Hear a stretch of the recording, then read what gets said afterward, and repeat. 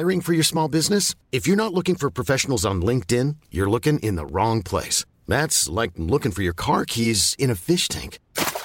LinkedIn helps you hire professionals you can't find anywhere else, even those who aren't actively searching for a new job but might be open to the perfect role. In a given month, over 70% of LinkedIn users don't even visit other leading job sites. So start looking in the right place. With LinkedIn, you can hire professionals like a professional. Post your free job on linkedin.com/people today.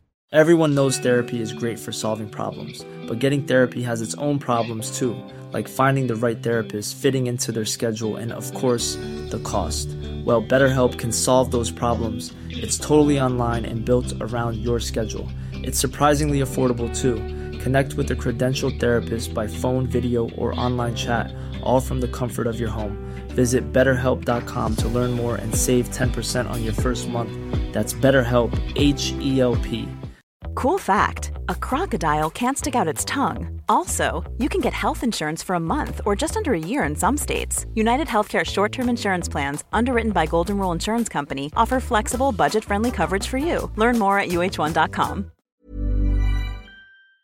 There wasn't any sort of moment where I sort of went, I'm Nikki and I have anxiety, I'm really struggling. It was more this progressive me getting worse until the point where I took myself to the doctors, really. I took myself and I went to the doctor, and I remember I had no makeup, wet hair. I was like, if I don't go to the doctors now, I'm going to do something stupid.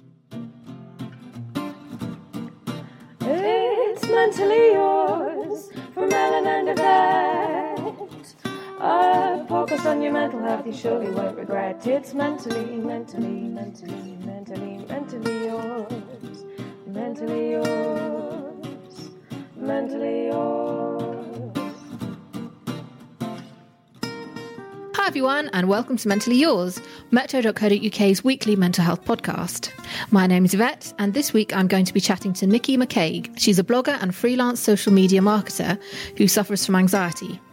I'm going to be chatting to her about the challenges to your mental health when you're self-employed.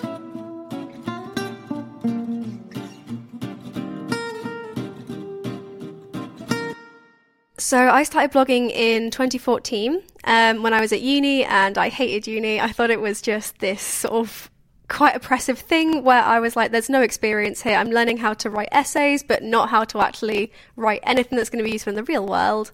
I wanted a work experience thing. They said you need a blog, so I wrote a blog. And it was really boring at first. It was about like what cutlery I brought to uni or horrible things like that. And eventually it sort of spiraled into a bit more lifestyle, a bit more beauty. And then as I got more sort of professional in my career, it went into the mental health and the freelance stuff. Yeah. So are there particular themes you now focus on?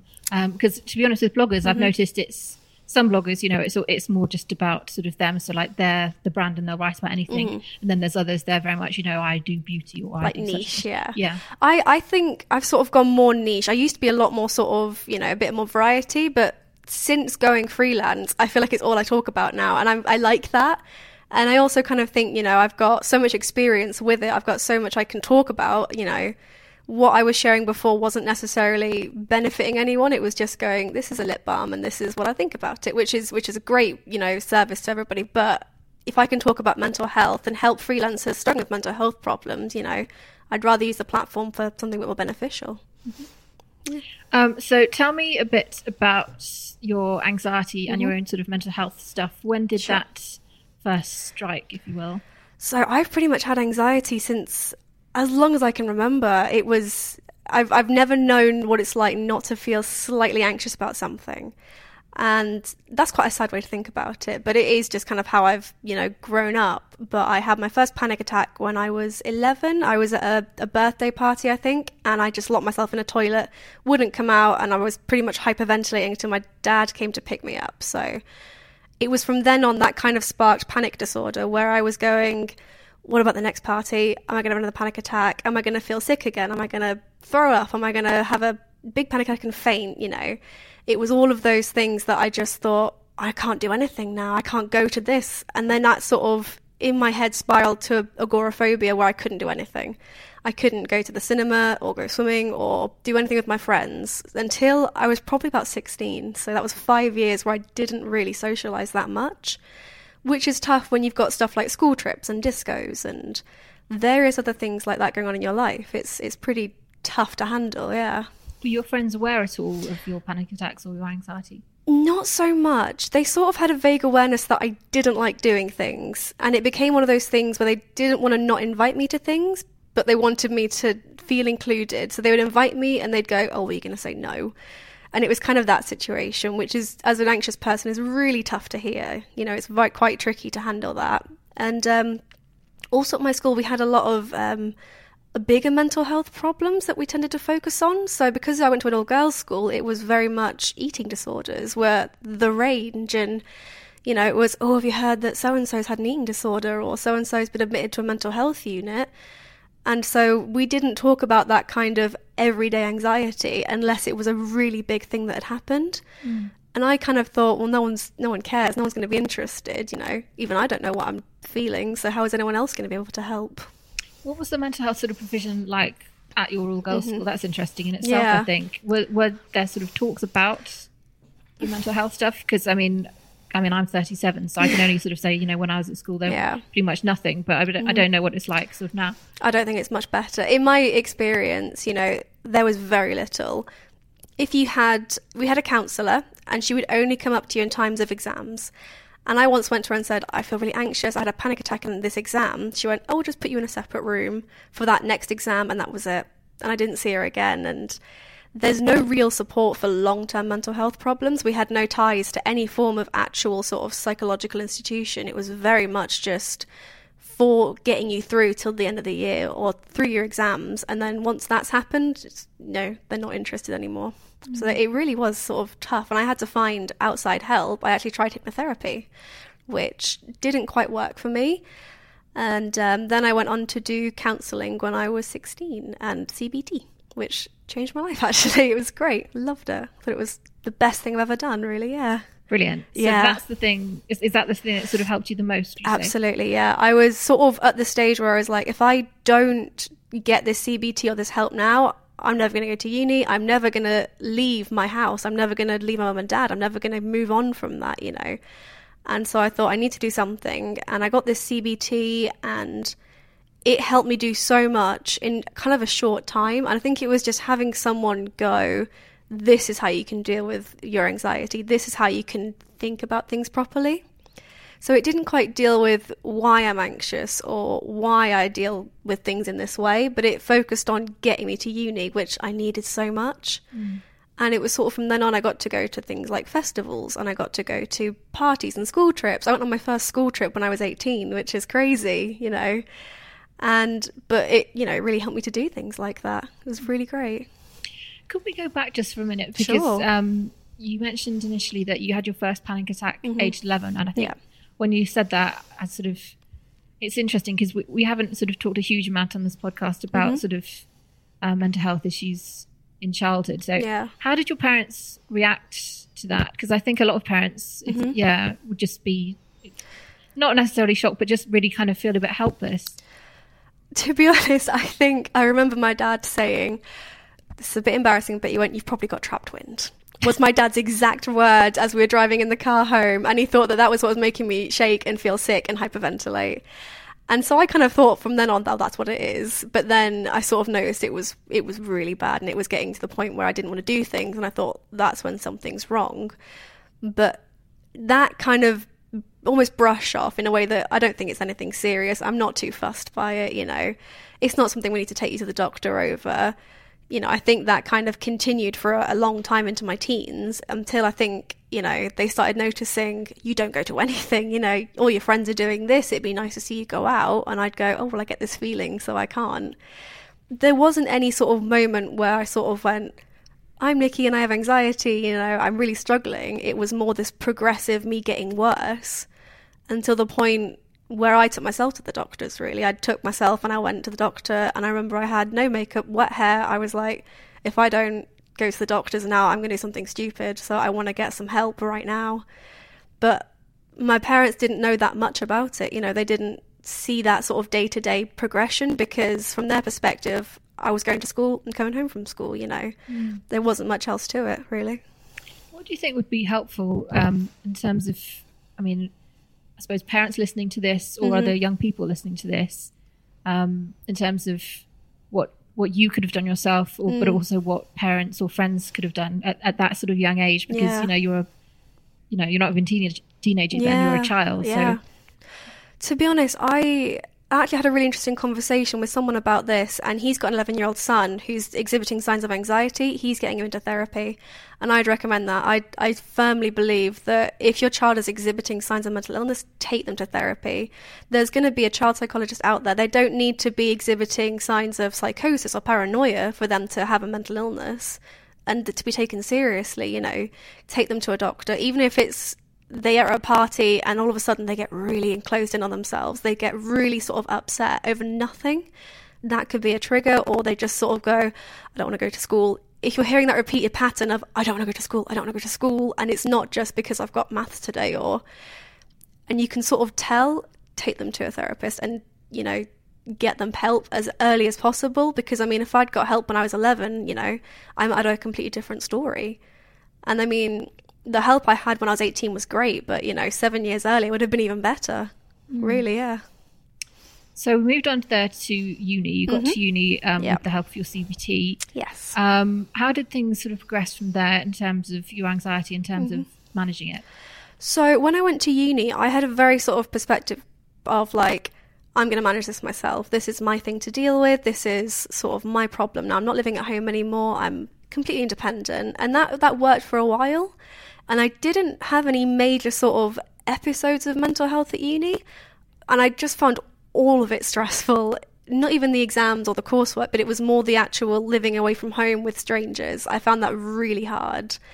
But because my anxiety was, say, the constant level, I didn't find any massive spikes because it was just a constant kind of feeling. But I did have sort of a housemate who tried to kill herself, and so that was quite a painful thing to deal with. That was quite stressful, and it was lots of different elements, and it was kind of like being back at school again, where everyone else's mental health seemed to be this big thing, whereas my little I feel a bit anxious didn't seem to come up as a big issue. I think it's probably quite a difficult time for lots of people going off to uni, because you are sort of on your own and sort of trying to work things out like that. What sort of thing helped you during that time? Was there any kind of help from the university, or was it more sort of help from family, or did you just sort of completely do things on your own, like you say?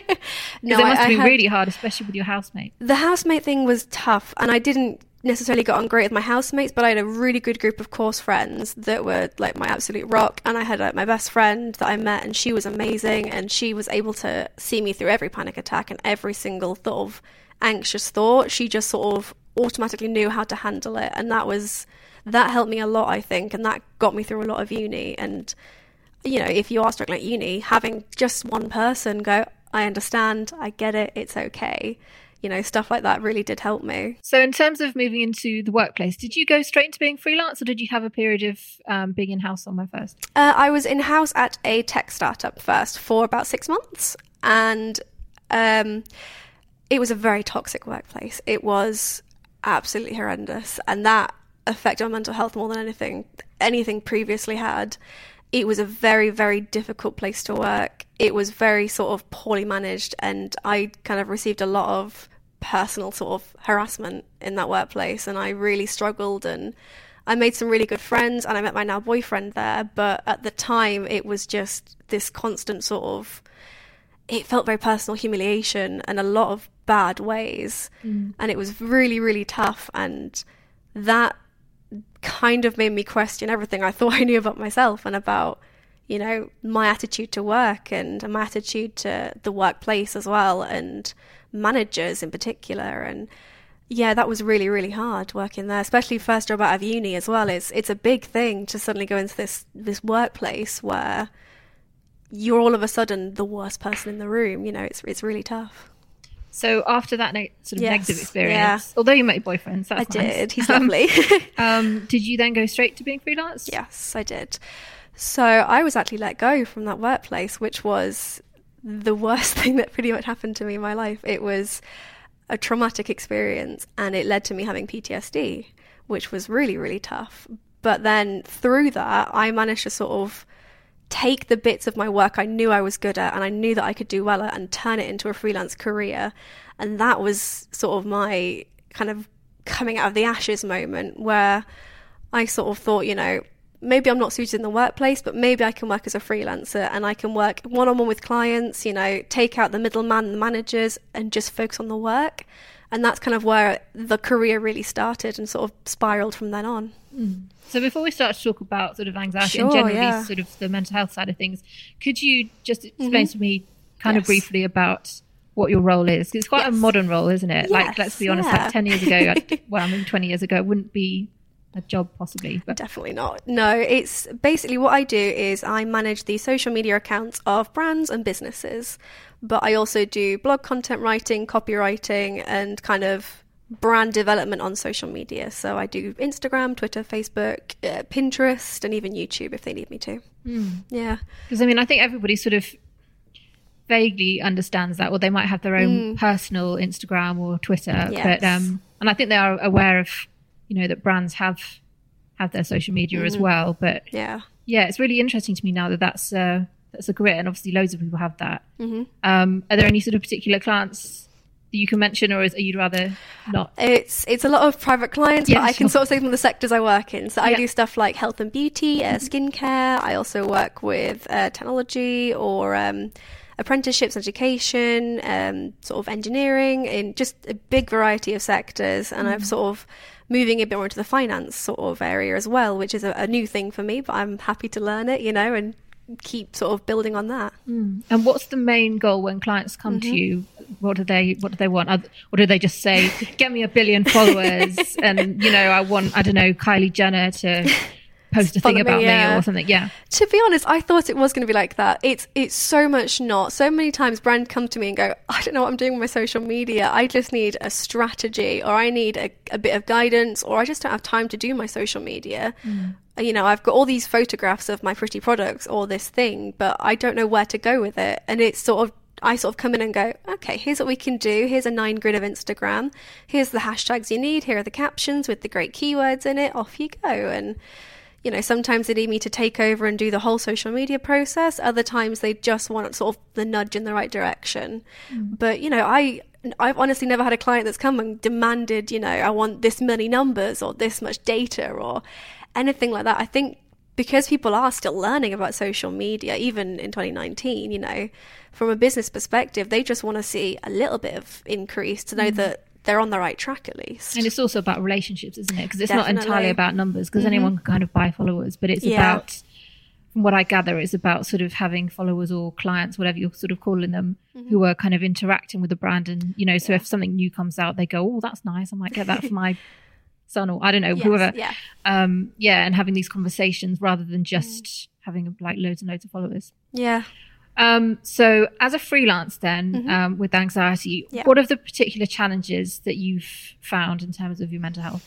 So I think one of the biggest things for me is that being a freelancer is incredibly lonely.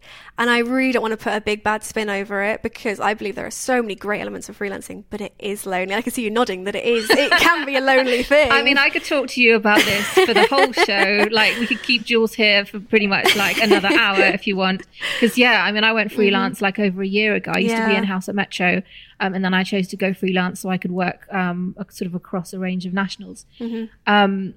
But I'd completely agree, because it's funny, when I first went freelance, I thought, this is great. I'm going to be able to work from home. I can, go out in the countryside. It's going to be really nice. I can do what I want. I can do stuff from abroad, because I do lots of travel stuff as well as other things. So I was just like, all I saw was the positives, even though I was commissioning at the time from other freelancers who were saying, look, Yvette, this might happen, this might happen, this might happen. I was just like, whatever.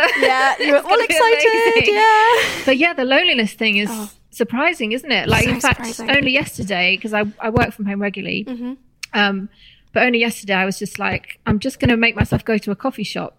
So I've actually had a chat to someone today, because otherwise I won't have left the house in 2 days. That's my week. It's painful. It's really tough. And even when you do go to a coffee shop, sometimes, or if all you're saying is, hi, can I have a latte? That doesn't fulfill your social quota. That just kind of I think it can make you feel lonelier sometimes. I've tried sort of the co-working spaces and I've tried the coffee shops, and sometimes they work. Other times you kind of just end up feeling like you're in a room of people and you're not really actually talking or interacting with anyone. So that's for me is what affects my mental health. That can make me feel depressed. It can make me feel sort of anxious. It can make me feel really sort of isolated in a way that I really didn't expect. But I think there are some ways to counterbalance it, you know. I think having social sort of people that, because you're missing out on colleagues and workplace banter and all of that, you know, having just someone, even if it's a partner or a parent or, you know, child or anyone, just come in and sort of go, can we have a chat for 5 minutes? That's enough for me sometimes to just refresh everything and just, you know, re-get me into doing the work. Because if I am sat in my house on my own for 7 hours straight waiting for my boyfriend to come home, he'll come in and I'll like, I don't know what to talk, you know, because I've been so focused on what I'm doing. I've just, you know, kind of frozen up. You know, I've forgotten how to be a human at this point. I'm just a machine that works. You made so many interesting points there, because you're so right. It's because I definitely took that for granted, those little social interactions for granted from sort of when I was in-house to now, because I can go sort of like for a full day without chatting to someone. So I can see how definitely maybe scheduling a phone call, because I think you have to, don't you, to kind of make a note to do things like that, because otherwise you just won't remember, or you get caught up in the actual work you're doing. But I guess scheduling a phone call or going out. I mean, I'm quite lucky because like the local coffee shops where I am are quite chatty, so they'll chat. They won't just be like, you know, here's your cake or whatever. But it's surprising because there's so much around office-based work that I hadn't really thought about, because, you know, initially you just think, oh well, that's the big sort of heft of the job. But it's things like going to the kitchen and having a chat to someone while you're making tea, or just, you know, I had a lovely team when I was working in-house at Metro, and they were brilliant, and they were really sort of, it's funny because it's not exactly friends, but I felt like they were closer than colleagues. They were sort of like my people. So to sort of be without a little gang like that is kind of, it's just a bit sad. I mean, I still chat to them now via Twitter or whatnot, but it's not quite the same, is it? I completely understand. You know, that was kind of one of the reasons that when I got let go from my job, I had gone from having such a tight-knit unit of people, you know, because you see them every day, you chat about like what you had for tea last night, what was on telly last night, you know. Just Love Island chat or something. Love Island. I have not talked to anyone about Love Island yet, and it's driving me crazy. But, you know, it is the little conversations that you do genuinely miss. So when I got let go, I'd gone from having people I spoke to every single day, never feeling lonely, to just having me. And, you know, when you're dealing with mental health issues, that's such a kind of, in a way, bad headspace to get into, you know. It's also like just really distracting having mental health issues going on when you're freelancing, because you're trying to sort of balance out, you know, I've got to deal with this anxious thought, I've got to deal with this depressive episode, you know, I'm also super lonely, and I've got to write, for me, like, you know, I've got to schedule 3 people's content, got to write 3 blog posts, and then write an article for this thing. And managing all that is tough, really tough. Yeah, no, I mean, I can completely relate, because, you know, the bipolar disorder thing, most of the time it's fine, but then other times I'll have like patches of depression, and then that's sort of like you say, you kind of try and manage that. But, you know, in the past, I suppose it would have been, you know, my boss sort of vaguely knowing about it and kind of helping me managing it or whatever. Whereas now it's just me. I'm the boss of all the stuff that I do. So like I could completely go like, no, I'm not doing anything, but that's not always necessarily helpful. Like sometimes it's actually quite helpful to just be like, do these bits of work to take your mind off it or whatever. It's absolutely, it's really hard. I've got a weird question for you, actually. Do you ever find that you don't want to tell a client that you've got a mental illness or something along those lines? That's really interesting. It's funny really, because I've always done the sort of, I mean, now that I chat about it all the time, and I'm very open about it, and like can't remember if I've got it on my Twitter profile, but I basically I just assume that everybody knows that I've got bipolar disorder. In terms of new clients, I wouldn't go out of my way to tell them. But at the same time, if there was some sort of problem, then I would tell them. So maybe that is the wrong way around. No, I'm talking about it. Because when I've worked in house at places, what I've tended to do is I'll sort of work for a bit so that they can see that I'm capable. And then I'll go to my boss and then I'll be like, by the way, you know, because I kind of feel like, it's probably not the way that it should be. You know, like in an ideal world, I'd be able to start a job and they would know from the off that I've got bipolar disorder, and that's just, you know, in the same way that I might have asthma or something, just to be aware of. Yeah. But I still feel like there is still stigma around it.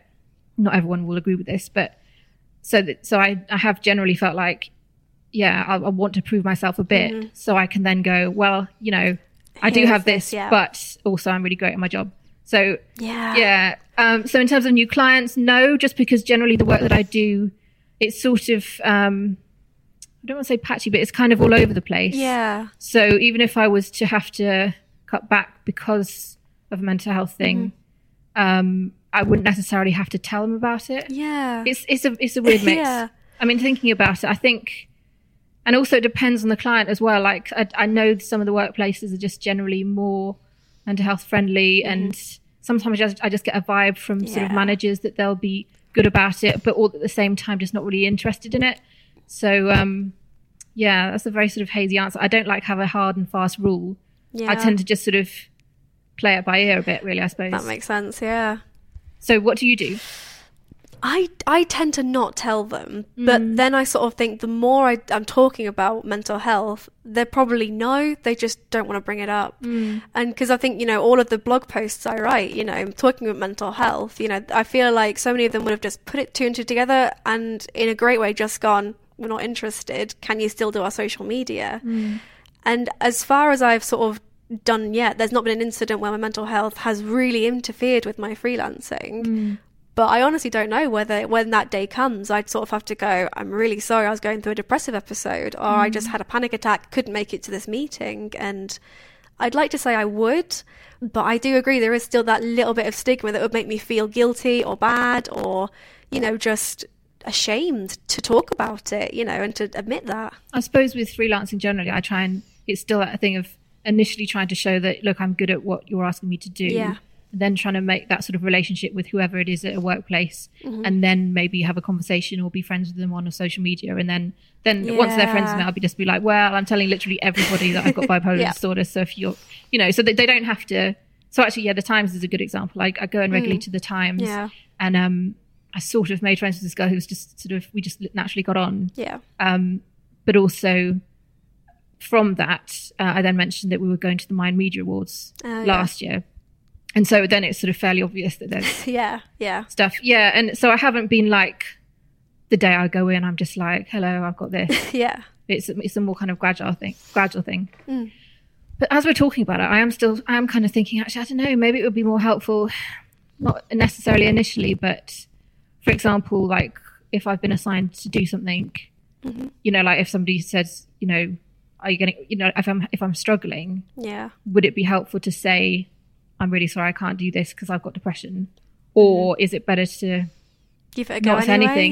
Yeah, no, I just don't know. Yeah. It's the same quandary that I think a lot of people have in all kinds of work, you know, like, do you ring in and do you say, I've got the flu, or do you ring in and say, I've got depression? Oh, yeah. But the whole thing, but the end result is you're still not going to get your work because I'm sick. Yeah. So, yeah, it shouldn't matter either way, but, you know, I think in a lot of workplaces, it's still not talked about. You know, it's still not, there's not a policy where you can go, if you need to be, you know, have a mental health day, you can take one. I mean, so many businesses don't even know what a mental health day is. And, you know, that sucks. And I think that is why a lot of people are going freelance now, is because they want to get away from that. And I think that's where freelance sort of comes into its own in terms of mental health, is you do have the freedom.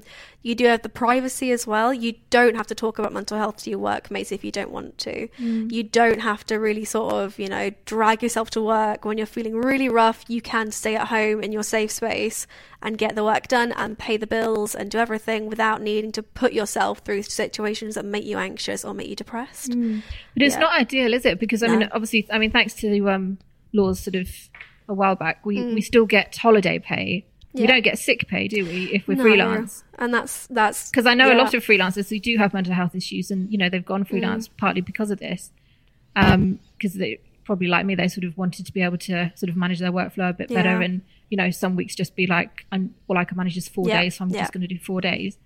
But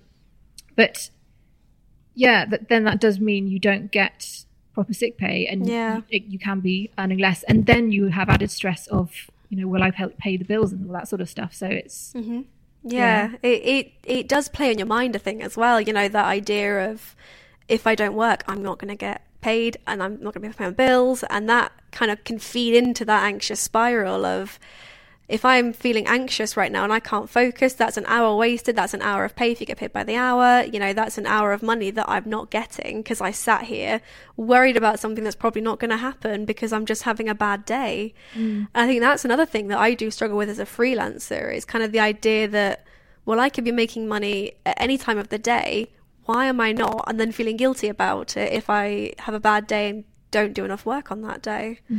I think also because in social media, I've got a very sort of constant flow of work, because there's always new posts, there's always new things. I can always find something to do. There's not like an end to the project.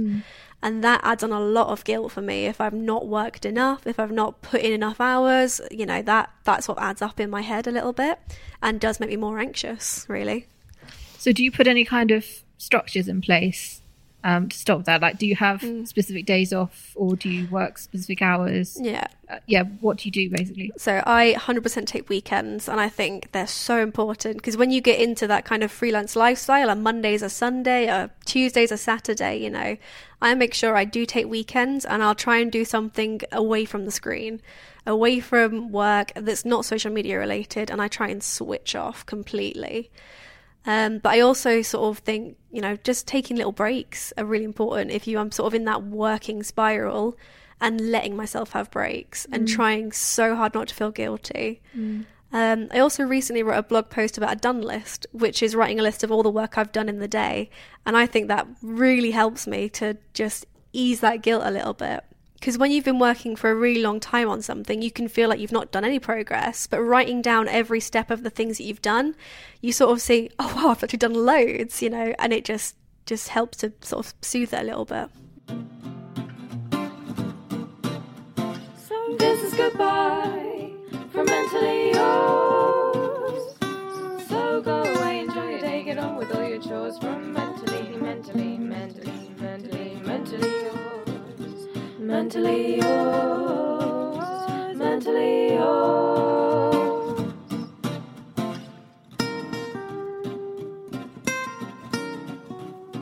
If you've been struggling with any of the issues we've been chatting about today, please call the Samaritans. They're on 116 123. Also, you can find them online at samaritans.org. Thanks very much to our producers, Juliet Nichols and Sam Bonham, and to Lucy Baker for the jingles. See you next week.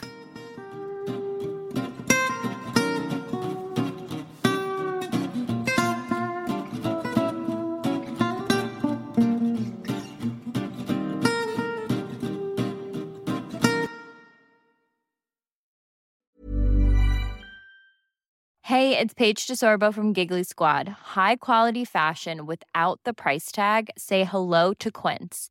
I'm snagging high-end essentials like cozy cashmere sweaters, sleek leather jackets, fine jewelry, and so much more. With Quince being 50 to 80% less than similar brands. And they partner with factories that prioritize safe, ethical, and responsible manufacturing. I love that. Luxury quality within reach. Go to quince.com/style to get free shipping and 365-day returns on your next order. Quince.com/style. Imagine the softest sheets you've ever felt. Now imagine them getting even softer over time. That's what you'll feel with Boll & Branch's organic cotton sheets. In a recent customer survey, 96% replied that Boll & Branch sheets get softer with every wash. Start getting your best night's sleep in these sheets that get softer and softer for years to come. Try their sheets with a 30-night guarantee. Plus, get 15% off your first order at bollandbranch.com. Code BUTTERY. Exclusions apply. See site for details. Mom deserves the best, and there's no better place to shop for Mother's Day than Whole Foods Market. They're your destination for unbeatable savings, from premium gifts to show-stopping flowers and irresistible desserts. Start by saving 33% with Prime on all body care and candles. Then get a 15-stem bunch of tulips for just $9.99 each with Prime. Round out Mom's menu with festive rosé, irresistible berry chantilly cake, and more special treats. Come celebrate Mother's Day at Whole Foods Market.